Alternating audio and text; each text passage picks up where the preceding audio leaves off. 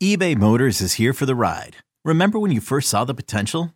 And then through some elbow grease, fresh installs, and a whole lot of love, you transformed 100,000 miles and a body full of rust into a drive that's all your own. Look to your left. Look to your right. It's official. No one's got a ride like this. There's nothing else that sounds like, feels like, or looks like the set of wheels in your garage. With over 122 million parts, you can make sure your number one ride or die stays running smoothly. So there's no limit to how far you can take it. Brake kits, turbochargers, engines, exhaust kits, roof racks, LED headlights, bumpers, whatever your baby needs, eBay Motors has it. And with eBay Guaranteed Fit, it's guaranteed to fit your ride the first time, every time, or your money back. Plus at these prices, well, you're burning rubber, not cash. Keep your ride or die alive at ebaymotors.com. Eligible items only. Exclusions apply.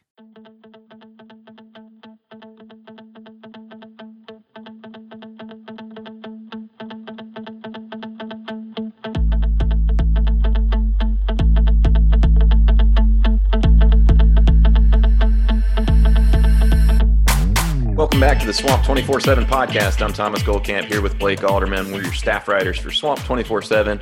Blake, another weekend, another game in the books. First off, I apologize to everybody for not putting out a preview podcast on Thursday. I've been feeling a little bit under the weather the last couple days, so finally starting to turn the corner. But we're back today. Blake, let's break down this Florida-Tennessee game. You know, obviously one of the, I guess, closer games when you look up on the scoreboard, 31-19. Really kind of felt like Florida kind of puttered around a little bit in the second half. Definitely not the cleanest game offensively. I want to ask you, I guess, first off, before we get into kind of more of like a buy or sell segment on a topic I think is going to interest some fans, what were your key takeaways from this game? You know, I thought it was another, I guess, I mean, it's hard to say ho-hum performance when you look at what Kyle Trask put up on the stat line, obviously throwing the ball a lot. I think it was kind of what we expected at this point. Florida started off maybe a little bit slower, obviously pulled away, continued to pull away. I think the defense continues to show, I mean, they continue just to kind of show the same things that we see each and every week. You know, there's obviously some deficiencies there. They come out in the second half and they play a lot better. I still really like what you see from the front seven. I think the defensive line continues to make a lot of pressure, makes it tough for opposing quarterbacks. But, you know, overall, you know, Florida continues to stay hot on offense. Kyle Trask continues to stay hot, 4 touchdowns. You know, kind of what we expected. Tennessee, I mean, man, those guys at this point, this isn't the point in the season where you really want to be shopping around quarterbacks like they are, but they're definitely going through it there. Yeah, Jeremy Pruitt certainly not having a fun go of it, I would say, at this point. But I guess kind of the way it feels to me right now from trying to sense the Florida fan base is it feels like Florida went into this 4-game stretch that we talked about to close the season after that Georgia game, really thinking that they should win these games pretty easily. And I think right now, the sense that I get from the fan base is just general frustration that it seems like, despite the fact that they're playing some inferior opponents, Vanderbilt, Kentucky, Tennessee, obviously, it seems like you're not seeing, I guess, quite as much improvement as fans would want. I guess, does it feel like the clock is kind of running out? Is that kind of the general reason for some disappointment from the fans over the last couple of weeks? You know, I think at this point, fans just want to see that Florida-Bama game. They want to see that SEC championship game. I think a lot of the spectrum that you look at the team on is, can they beat Bama? Can they do this and beat Bama? I think that those, and you know, sure, there's some fair questions there because I think that obviously the end goal has been to get the SEC championship game. Florida has been favored in a lot of these last couple games of their season. So I think for the most part, it's hard not to look ahead towards Alabama. Florida fans want to win the SEC championship, man. They want to take that next step. They want to start playing for national championships. So I think a lot of the spectrum of where you look at the team, I don't know. I have a question to, I guess, turn back to you. Is Florida that team that is the elite team that can take that jump against Alabama, or just they a really good team? And I think most people would think that they're a really good team. I think the chance to jump to that elite team to get that kind of talk is to beat a team like Alabama. Yeah, I mean, I think there's no doubt you have to go out and do it to be in that upper tier, that upper echelon. But I do wonder, you know, it's just tricky. Like, I guess the real question is, should Florida fans be panicking at this point? And I think that's a valid question when you talk about some of the defensive breakdowns that we've continued to see. You know, it's one thing to say, hey, you know, come out in press conferences and say, hey, there's a couple things we need to clean up. And then you turn around the next week and you have a lot of the same issues. And Blake, now we're even starting to see some new issues, and we'll get to this in a little bit. But I was one that I actually criticized Desmond Howard on ESPN's College Game Day a few weeks ago when he said that Florida doesn't have a run game. And to me at the time, I disagreed with that because I thought when you looked at Florida's numbers in terms of efficiency in the run game, they had been pretty efficient, but they just hadn't decided to run the ball very much. Well, over the last couple of weeks, I think you're starting to see some of that efficiency erode a little bit. And I don't know if it's because the offensive line's banged up or this or that. We'll get to that a little bit later. I want to do kind of a buy-sell segment with you in terms of, I guess, Dan Mullen's answer to that question, whether or not it's a problem. But I guess, bigger picture-wise, I think to me what's happening is you're seeing the window shrink between, when Florida was in the driver's seat with that SEC East, when they beat Georgia, you had a long period of time before that Alabama game where you were going to be able to try to work out some kinks. And I think particularly with this Tennessee game, you could almost make the argument that it was even sloppier than the previous 2 weeks. And I think you're just not – I don't think you're seeing a whole lot of signs from Florida of enough progression to go into that Alabama game feeling like you're going to be pretty confident, right? And that's not to say Florida can't win, and we've talked about this on the podcast quite a bit over the last 2-3 weeks. It's not to say Florida can't win in any given game, that the game couldn't unfold the way Florida wants. But you have legitimate questions, and I think fans are continuing to see these questions not quite answered the way they want to be answered from a week-to-week basis when you talk about the defensive personnel, that kind of thing. Now, in defense of the defense, particularly the secondary, they were pretty banged up there Saturday. John Davis was out. Rashad Torrance was I believe he was out with an injury. Both of those guys may not be back this week against LSU, so we'll have to see. So there is a little bit of that. But I think, I don't know, Blake, I guess my question is, are they improving fast enough? I think to some extent you go out and you look at Florida and you think that the improvements are there. Last season, man, I felt like every podcast we come on here, I was like, man, the offensive line just isn't good. They're not getting any better, this, that, and the other. This year I've been a lot higher on them. I thought that they played a lot better. I think, sure, there's some deficiencies, but I think that overall, you look at the Georgia game. I thought Florida's offensive line played really well. You look at some of those younger guys that were getting some reps, and they were also playing, close to, if not good. There wasn't a gigantic drop off, I guess, more so is what I'm saying. But man, the offensive line, they just really struggled this past weekend against Tennessee, and I think where you just don't see the consistency there. Sure, it's always harder to play on the road. Jeremy Pruitt obviously is a defensive-minded coach. So there could be some things there, but just, I don't know. I see the video of, Delance not even out of his snap, 3-4 seconds after the ball has been snapped. Those are just kind of the things that where you look at it and you're like, man, it's just not consistent enough. And I think that those kind of things is where I think those questions start to pick up and those concerns starting to pick up. Well, let's talk about that because Dan Mullen, that is clearly a focus of the fans right now, that right tackle spot in particular.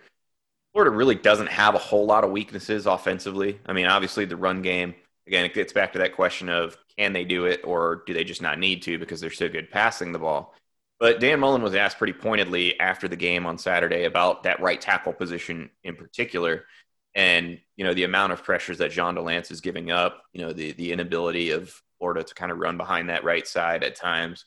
And he basically said, hey, we're trying to get our best five out there. He kind of hinted that maybe there had been some injuries, but frankly, he hasn't told us about any of that. I don't know if he's talking about, earlier in the season with Ethan White, maybe they had hoped to have him further along and he's not. But I think you can make the case, and I think a lot of fans would, that you've seen enough out of Ethan White at this point in the season. You've seen enough out of Josh Braun to, in some of these games where you're going to be a big favorite, again, this week against LSU, another game where you're, a double-digit favorite, significant double-digit favorite. Why not get those guys in and see if they can make the right side of that line look a little better?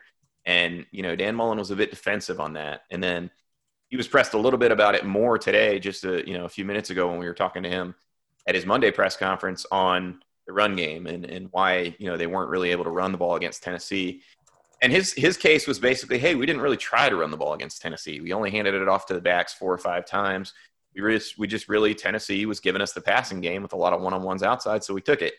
I guess, Blake, let's do a quick buy or sell segment for both you and me here. Do you buy or sell that, I guess, first off, that UF's run game is not an issue? Buy or sell? That it's not an issue? Yeah. I'm taking that one. I think there is some issues. I think whenever you look at the run game specifically, just traditional running on the ground game, I think that there's some concerns there.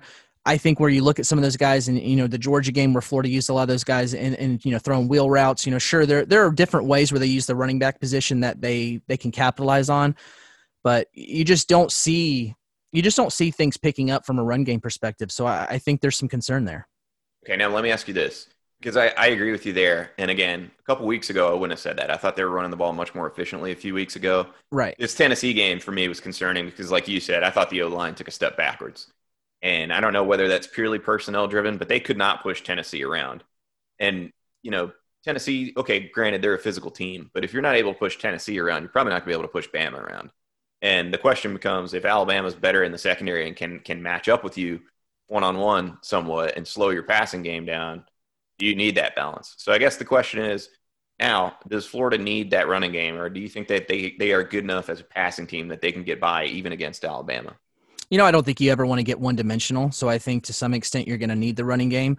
But when you look at what Florida has been able to – it's not like their running game has just been an elite, complete week to week. They're elite each and every week. I think I agree with you where, they did have some games where they were picking things up and you look like there was some promise there. But, for the most part, it just hasn't really been there. So I don't know, man. Through the passing game, they're really helpful because, Naquan Wright, I think, is probably Florida's – best guy at breaking tackles and getting through different things. Dameon Pierce can do his thing too. I don't know, man. I think the offensive line definitely has a factor in that some because, getting that push, that's where Florida struggles running the ball last year but those struggles are still picking back up. Yeah, I think it really boils down to me. Can you match up man-to-man across the board against Alabama's defense? And I don't frankly know the answer to that. Obviously, Florida has a ton of weapons. And so, can a guy cover Kyle Pitts one-on-one? I would say no to that, right? So already Florida's got a little bit of advantage in that Alabama, some way or another, has to decide how they want to defend Kyle Pitts, right? If they take a guy off him, you're basically relying on somebody else, be it Trayvon Grimes, Kadarius Toney, a back against a linebacker, winning some of those matchups. I think Florida can do that. I don't know. I tend to lean towards trusting Dan Mullen a little bit when he says definitely we're trying to run. Now, having said that, when they did try to run, they weren't running well. And I think that's what he's not saying. And that's where you get the disconnect between fans and what Mullen is saying. Like, I do think he's right. I don't think they really tried to go out there and pound it against Tennessee. Having said that, the few times they did try to run it, they weren't very successful. So I think when you talk about that Alabama game, it really comes down to two things. One, you're going to have to win 50-50 matchups on the outside. And that's the same exact thing that we heard against a very talented Georgia secondary, although obviously Georgia was playing without Richard LeCounte. But you're going to have to win one-on-one matchups outside, and then you're going to need to stand up in the trenches. It's literally the same thing we said against a very good Georgia defense. And in that Georgia game, Florida was able to do that. And, obviously there were other factors in that game. You didn't have to keep up with Georgia because Georgia's quarterbacks were terrible. That's obviously not going to be the case against Alabama. But, I think it's going to be a very, very interesting matchup. And I keep going back to, yes, the improvement from Florida is not good enough right now. And in an ideal world, Florida would be improving at a much faster pace, particularly against overmatched opponents. But at the same time, Dan Mullen knows how to work within an individual game. He's going to have a good game plan. He's admitted that they've already put together an advanced scouting staff that's been looking at Alabama for a couple weeks now. So they're going to have plenty of notes, plenty of wrinkles that they can try to attack. It's going to really come down to execution in that game, and I think especially in the trenches. And that's where I understand completely some of the fan angst about why is John DeLance continuing to start on the right side? Why have we not tried to get Ethan Wyatt? Why have we not tried to get Josh Braun more involved? And from that standpoint, that's where I would probably be a little bit critical of Dan Mullen. Unless there are injuries we don't know about, I would really like to see more of those two guys. Yeah, but you have a good point. When Dan Mullen, you have him, he's the X factor. Ultimately, you can put all the matchups you want together. He's going to have a good game plan, or you would seemingly think so, just because, that's what he's shown his entire career, whether that's at Mississippi State as a coordinator for Florida or even as the head coach of Florida. He always has a good idea. He always has a good game plan. It's just, are those deficiencies that are continue to be glaring? Are they going to be too much to overcome? Kyle Trask, when you look at, he threw it almost 50 times, I think, against Tennessee or something like that effect. They definitely, if they want to go through the air, you have a Heisman quarterback, a guy who's getting, talk from, if he's not the leading candidate, he's, up there top two with Mac Jones. You got to expect Florida's going to try to attack through the air. But, man, you just don't want to be one-dimensional. And I think that that's the thing, that we're a team like Alabama, they can make you pay if you're getting one-dimensional. If their secondary can lock things up, kind of keep the top off, at least try to control things that they can for Florida's offense and not let them run wild. I think it's going to be tough, man. I think you're going to want to have some kind of run game, whether that's the offensive line getting some push and opening up holes for the running backs, who I think are very capable. I think Florida has a really deep running back room. I think all those guys there can contribute in some way, whether that's through the passing game or the running game. But it starts up front for me, and I think I think that's just where my big questions are.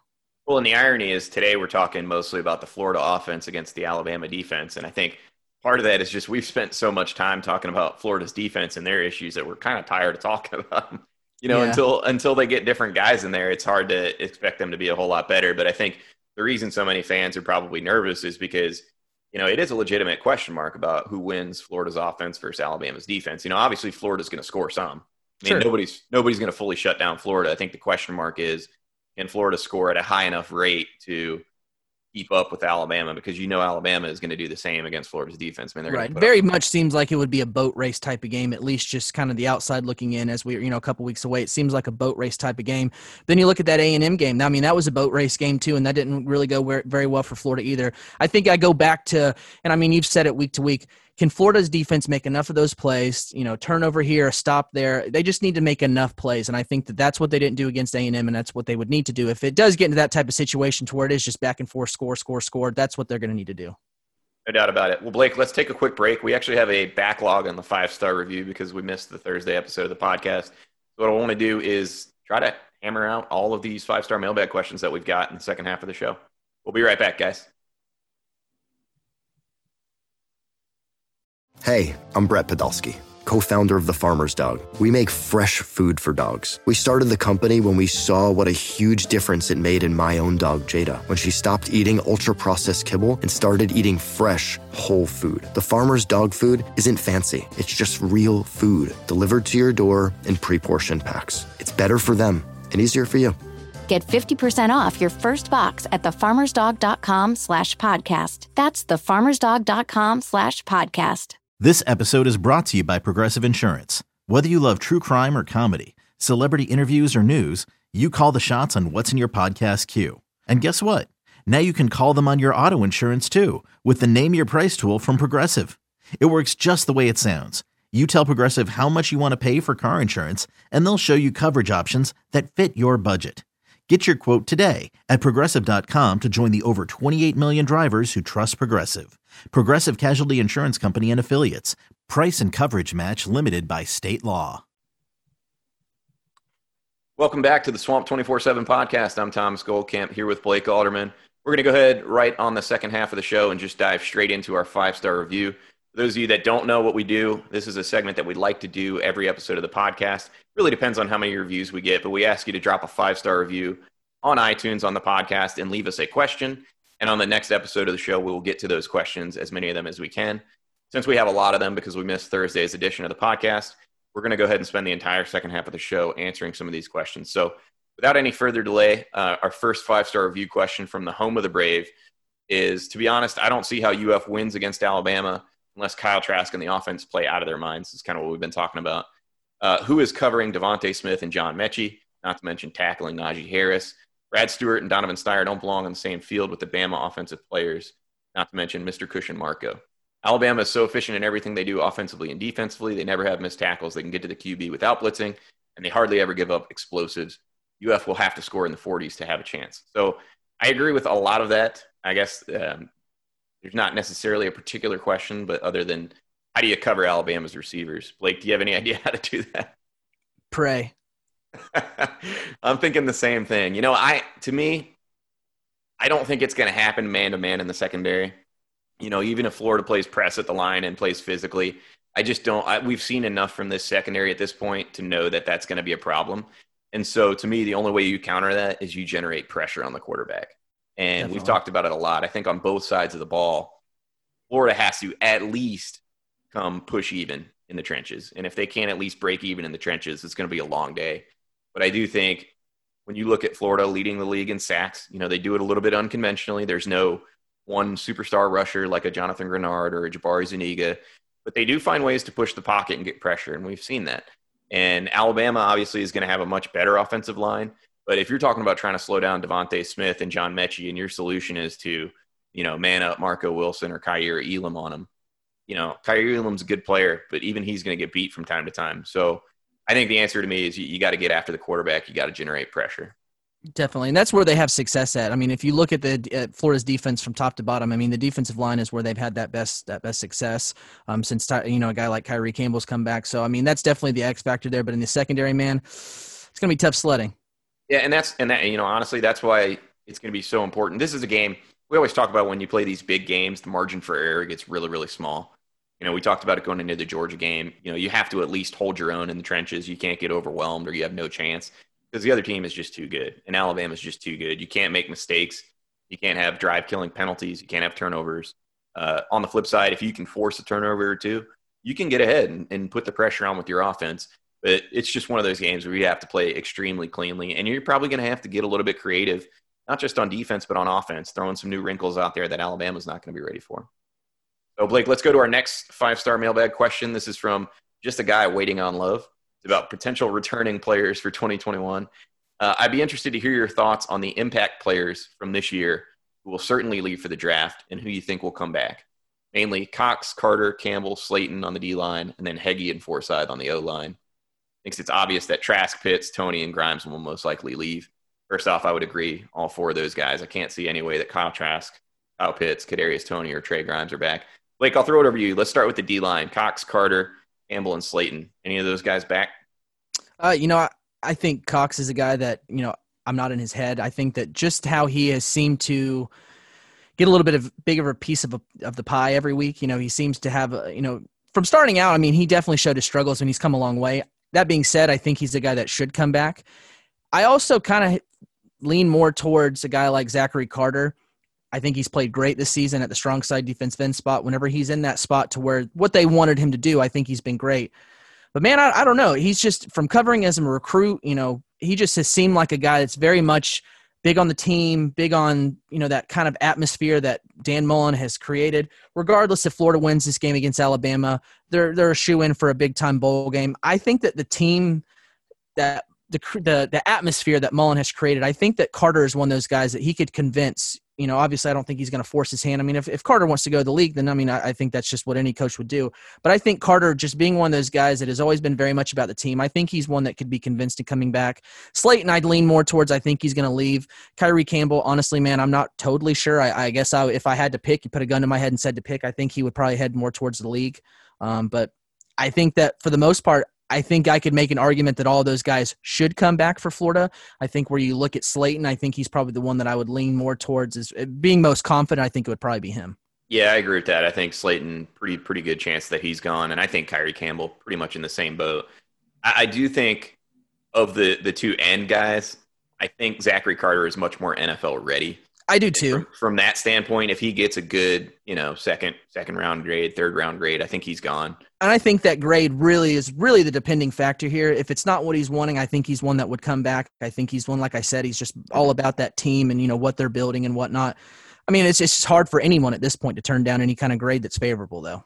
Right. And then I think with Brenton Cox, he's going to be the really interesting one because obviously he's the guy that came in as a 5-star prospect. And I think he was one that expected heading in the season to be a one and done. Right. And I think you're absolutely right on that.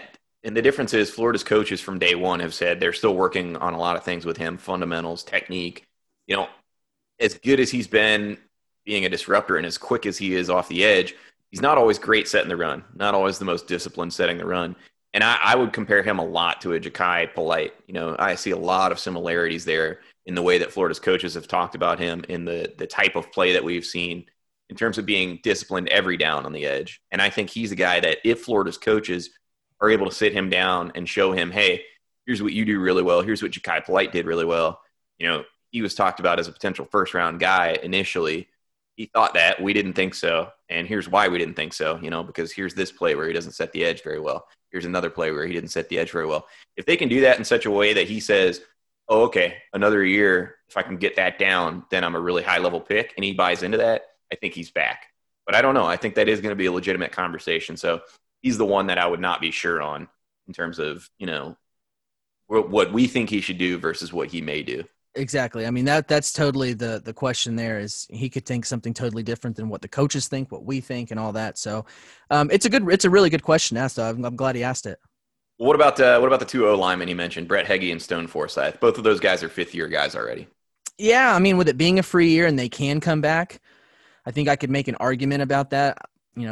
Could they stay? Could they go? I don't know if those guys are going to be high-level draft picks, but the fact that they've just been in the program for so long, I think that Heggie is one that has shown enough to where I feel pretty good that he could be a guy that's going to get drafted or make a team in some capacity. I think Stone Forsythe could as well, just because of the sheer size he has. I think he's got that big frame that a lot of teams could be interested in. If they had a choice, I think, again, it would just come down to what their grade is and if that's good enough for them to go or if it's good enough, for them to come back. I would think that those guys, just off of my own personal opinion that has nothing to do with what they would want to do, I think they should come back. That's just my own personal opinion. I don't know that I think that they're guys that could continue to have a better year just because you look at what Stone Forsythe did from last year to this year. I think he's a night and day type of player. I think he's really improved in a lot of areas. Could another year improve his draft stock? Absolutely. Could the same thing be said for Heggie? Absolutely. But they've just been in the program for a long time. So, I mean, at some point, man, you got to grow up and you got to graduate. Yeah. No, I kind of lean towards fifth-year guys that are veterans. We talked about how well Stone Forsythe was playing a couple weeks ago. I think he's gone. I think so, too. I think just that size, man, it's really interesting for a lot of teams. I think he's played his way into at least a mid-round pick at this point, a third, fourth-round type guy. I don't know quite as much on Heggie. I do know that his versatility is going to help him a lot. I think the big thing with Heggie is going to be injury concerns. Right. He's had that wrist that's definitely going to get looked at by the medical guys.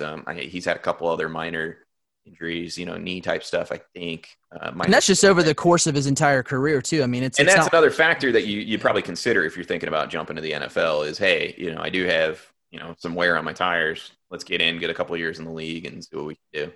So, yeah, I don't know. I don't necessarily know that I believe that there's going to be a bunch of guys that, especially fifth-year guys, that take advantage of the quote-unquote the free year. Right. The only types I can think of that would maybe do that would be a guy like Rick Wells, who maybe comes on late in the year and decides, hey, I can be featured now that Kyle Pitts, Trayvon Grimes, Kadarius Toney are going to be gone. But to be honest, I just don't see it being this overwhelming wave where teams have 20 seniors coming back. I don't see it. I think guys are ready to get on with their lives, and especially those fifth-year guys, man. I don't see a whole lot of those guys sticking around. I would agree. All right, let's get to the next question on the podcast. This is a different topic from Jones Brett 45. Questions on the 2021 season. Do you think Emory Jones could end up being Florida's leading rusher by the end of the 2021 season? I'll ask that as a yes or no question. No. Okay, who's going to be the leading rusher? I would say one of the running backs. I don't know how, off the top of my head. Actually, now that I think of it, when you look at the deficiencies for the offensive line, if they continue, I could see Emory being the leading rusher just because he can do things with his legs through the passing game. I'm sure there's going to be a little bit more running design. You're going to see things change with just the fact that he's really electric with his legs too. Yeah, I think I could see it just because you look at the struggles for Florida's running back room now on the ground.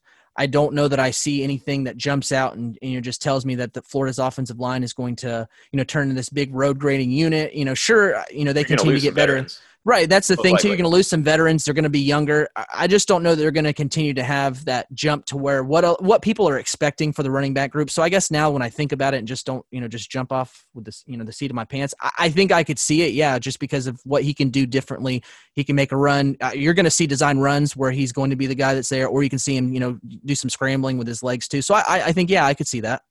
Yeah, I can see it too. I think.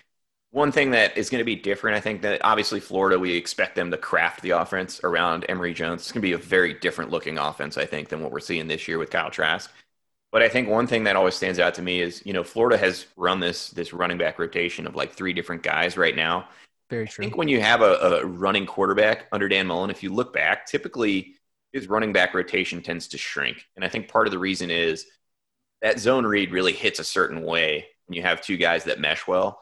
And I think, whether that's Dameon Pierce, whether that's Malik Davis, I expect, both of those guys to be in the mix. Naquan Wright, we really love what he's been able to do. You're going to find that certain plays in that zone read hit better with Emory with one of those backs. So I do think you're going to likely see, one of the backs emerge as kind of the lead workhorse, so to speak, more so than this year. But I do think, Emory, I've talked about it in the past, I think his ability to run the football is really surprising given his stature. I mean, he gets upfield quick, and he's one of those players that has the ability to get really small through a window. You always talk about running in a phone booth. He's a guy that you don't think there's a hole there, and then all of a sudden, not only is he through the hole that wasn't there, but he's 10 yards up the field before you know it. So, I don't know. I think if he's going to be the leading rusher, it's going to be in like the 600, 700-yard range. I don't envision something where he runs wild like a Nick Fitzgerald and you're talking like 1,200 something yards. I don't see that. I think there's still too many weapons. You talk about, the tight ends that are going to replace Kyle Pitts, some of these receivers that have come along. But yeah, I mean, I think it's gonna be a very different offense, and it's gonna be kind of fun to watch. Yeah, when I thought about it, at first I'm like, they're going to probably do some of that off tackle run to where he can keep it or he can run it. But just the fact that they've used a running back committee, I think you make a good point where that does shrink, but it's just hard to pick anybody else past that just because I think that the scrambling and his ability to run and make plays, I just think that's going to be too much. So I think I would agree. I think he's going to be the guy that's going to be the leading rusher. Okay. Let's get through these last few quickly because we're going a little bit long here. What are your expectations for the Gator defense in 2021, both from a personnel and coaching perspective? I mean, personnel, it would depend on if Todd Grantham's there, if they change something different and they move things around. I think that's obviously where that, I guess, not so black and white. It's more of a gray answer there. But for the most part, it just kind of depends on the secondary. If some of those guys come back, if they're not there, if they're going to start putting those younger guys in. Youth movement. I think that the youth is where I think that's where you're going to see more improvement there. So I think that it really hinges on that. Yeah, I think you're going to get a lot better in the back end. I just think personnel-wise, you're going to be a lot better as guys like Trevez Johnson and Rashad Torrance get more run in the secondary. Tyron Hopper at linebacker. I think there's plenty of guys that you can make. You're going to be more – I think you'll be more athletic for sure. I think the question mark for me is how quickly do those young defensive linemen come along. Gervon Dexter's done a good job so far, but you're going to be counting on guys like him next year to be disruptive starters. I mean, because we talked about the D-line a little bit earlier in one of the other questions. I think you're going to lose a good bit of veteran leadership there, some guys that are very physically stout. That's going to be the question mark for me. Can those guys develop physically enough? But I do think you're going to see kind of a faster, more athletic defense next year. Right, and I think a lot of the big factors there is just getting some of those defensive linemen to come back. If you can get a Brenton Cox to come back, or if he stays, or if you can get a Zachary Carter to stay, I think that those things can really change the answer there too. But I mean, if those guys are gone, Florida's going to have some problems there with just the fact of the sheer amount of youth they're going to have to play on that interior part of the line or even at defensive end. All right, next question. 5-star question from Cody Bouchard. His question is a scenario, and this will be interesting. All right, so the scenario is number 6 Florida beats number 1 Alabama. Number 3 Clemson beats undefeated number 2 Notre Dame. And number 5 Ohio State wins out. Who's in? He says number 5. Ohio State's number 4 right now. You got to run the scenario through me again. Right, so Florida beats Alabama. Is right. Florida in? Florida's definitely in, right? Right, definitely. Okay. Clemson beats Notre Dame. Clemson's in. Clemson's in. Is Notre Dame in? Probably not. I would think that they would either – I think they have a chance to either be 4 or they would be right outside at 5. Okay. So, and then we would assume Ohio State's in if they went out. Right. So Ohio State's winning out. But where do you have A&M? That's the question. So I guess the question for me would boil down to Notre Dame versus A&M. I think that's Notre Dame for me. I think it's Notre Dame just because the fact that if it depends if it's a close game, if it's another overtime type game. But I mean, it's hard whenever you have. Man, that's a really tough one for me to like. Here's the fact that A&M lost so bad to Alabama. I think that's is what part of makes it. That for me. I think that is where I think I would probably have to, if I had to pick there. I think I would probably have to take Notre Dame there just because that it was just such a lopsided loss. That's part of it to me. And then the other part is Notre Dame, right or wrong, how the divisions are set up, all that. Notre Dame put itself in position to play for a championship game. And I know the argument from Texas A&M would be, okay, but they lost that championship game. Still, to me, they put themselves to be on the national spotlight in a championship game. Like you said, as long as it's not a blowout, I've got to go Notre Dame. I think losing in a championship game or losing in a regular season game, I think, are two different things to me. And I think the score is what makes it a little more interesting because, I mean, if Clemson just comes out and just drags Notre Dame with Trevor Lawrence, they didn't have him in that first game. I mean, if they come out and just beat the crap out of Notre Dame. I guess the other question would be, I think that's the thing. One loss Alabama, though. I mean, that they could very well get consideration, too. So that fourth spot is definitely interesting. Definitely interesting. I don't know. Now I'm thinking about it, and I'm like, number 1 Alabama loses in the conference title game. They're not going to get left out, right? Like, I don't know, I man. think so. Depends. I I don't mean, know. I guess it would depend again. Like, I mean, does And Florida the come funny out thing and is have a it's a pretty realistic scenario that Florida wins and Clemson wins. I mean, it's not out of the realm of possibility. So Not at it'll all. be interesting. It'll be interesting. I do think Texas A&M gets left out in that scenario. But I don't know. I don't know if it's Notre Dame, Alabama, or Ohio State that would get that number 4 spot at that point. Definitely be interesting. I now that I'm thinking about it, I think it's probably Alabama. Alabama gets in over. You'd have Florida, Clemson, Ohio State, and Alabama. But again, if Ohio State loses some games, it'll be fun to kind of watch break down.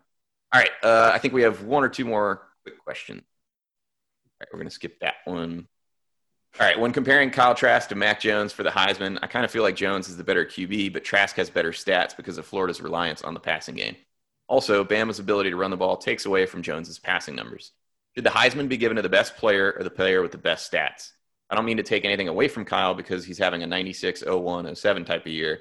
And as a Gator fan, I'd obviously love to see him win the Heisman, but Mac Jones is really good. What do you guys think? I don't know. I mean, I'm interested to hear your thoughts here because Yeah. I think for me, I think Trask is still a really good player. I mean, I think regardless if the run game's there or not, I think it should go to the best player. I mean, with the best stats. I mean, I think that they're both really good players. It's not like one is bad and one is good. So I think if you look at that and you, I mean, I think stats matter for sure. Stats and wins and I losses. flip it around to who's more important to their team, right? Sure. And I think when you look at Devontae Smith, you look at Mechie, you look at There's Najee plenty Harris, of guys that you would pick over Mac Jones.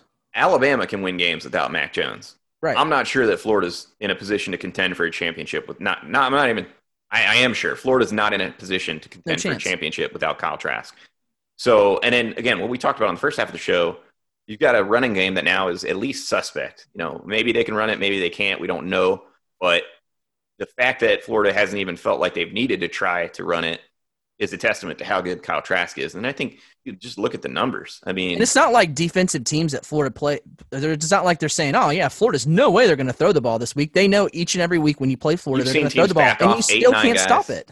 Can't stop it. I just think when I've watched college football, and I've been covering this, professionally for a decade now, watching it for a good deal longer than that, I have not seen a quarterback that is able to go through reads as well as Kyle Trask. And it's not always perfect. Obviously, last week wasn't one of his better games. And the crazy part is we say last week wasn't one of his better games. He had 433 yards and 4 touchdowns, no interceptions. I mean, that's what we're talking about. I mean, it's absurd. Like, just put that into context. And yes, I know Mac Jones has been really good, throws a phenomenal deep ball, and has some absolute weapons.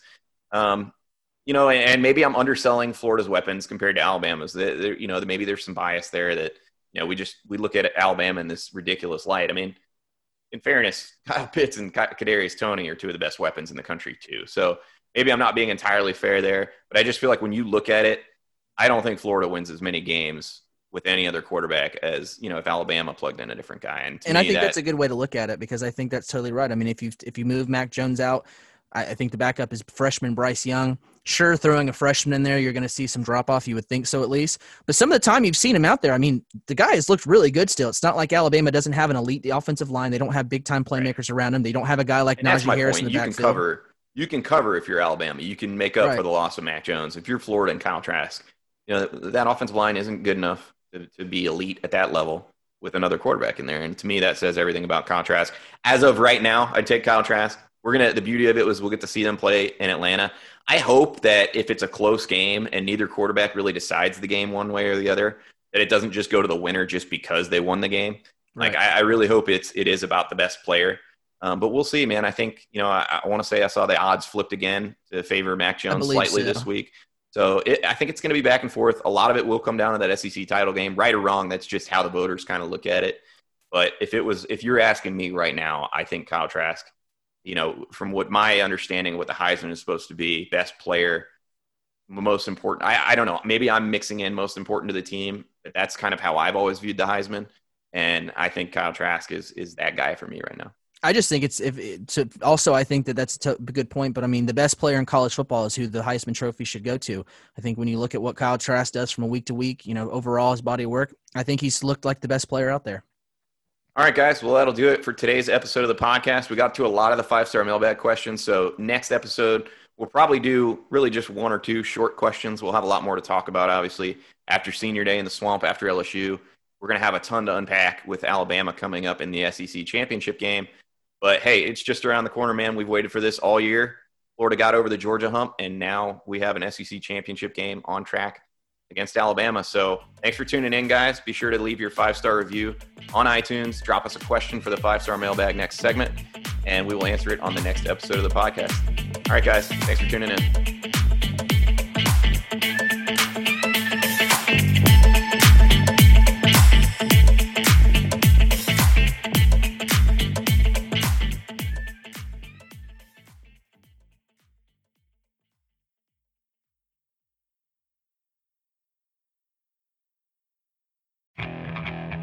Okay, picture this.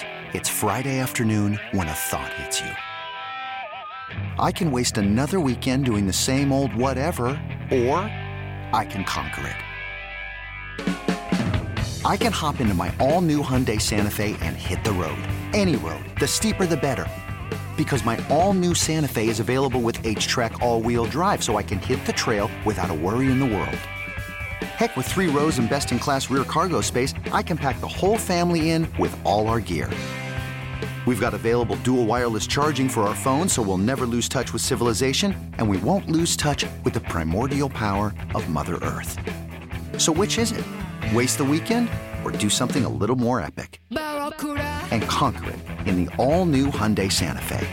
Visit HyundaiUSA.com or call 562-314-4603 for more details. Hyundai, there's joy in every journey.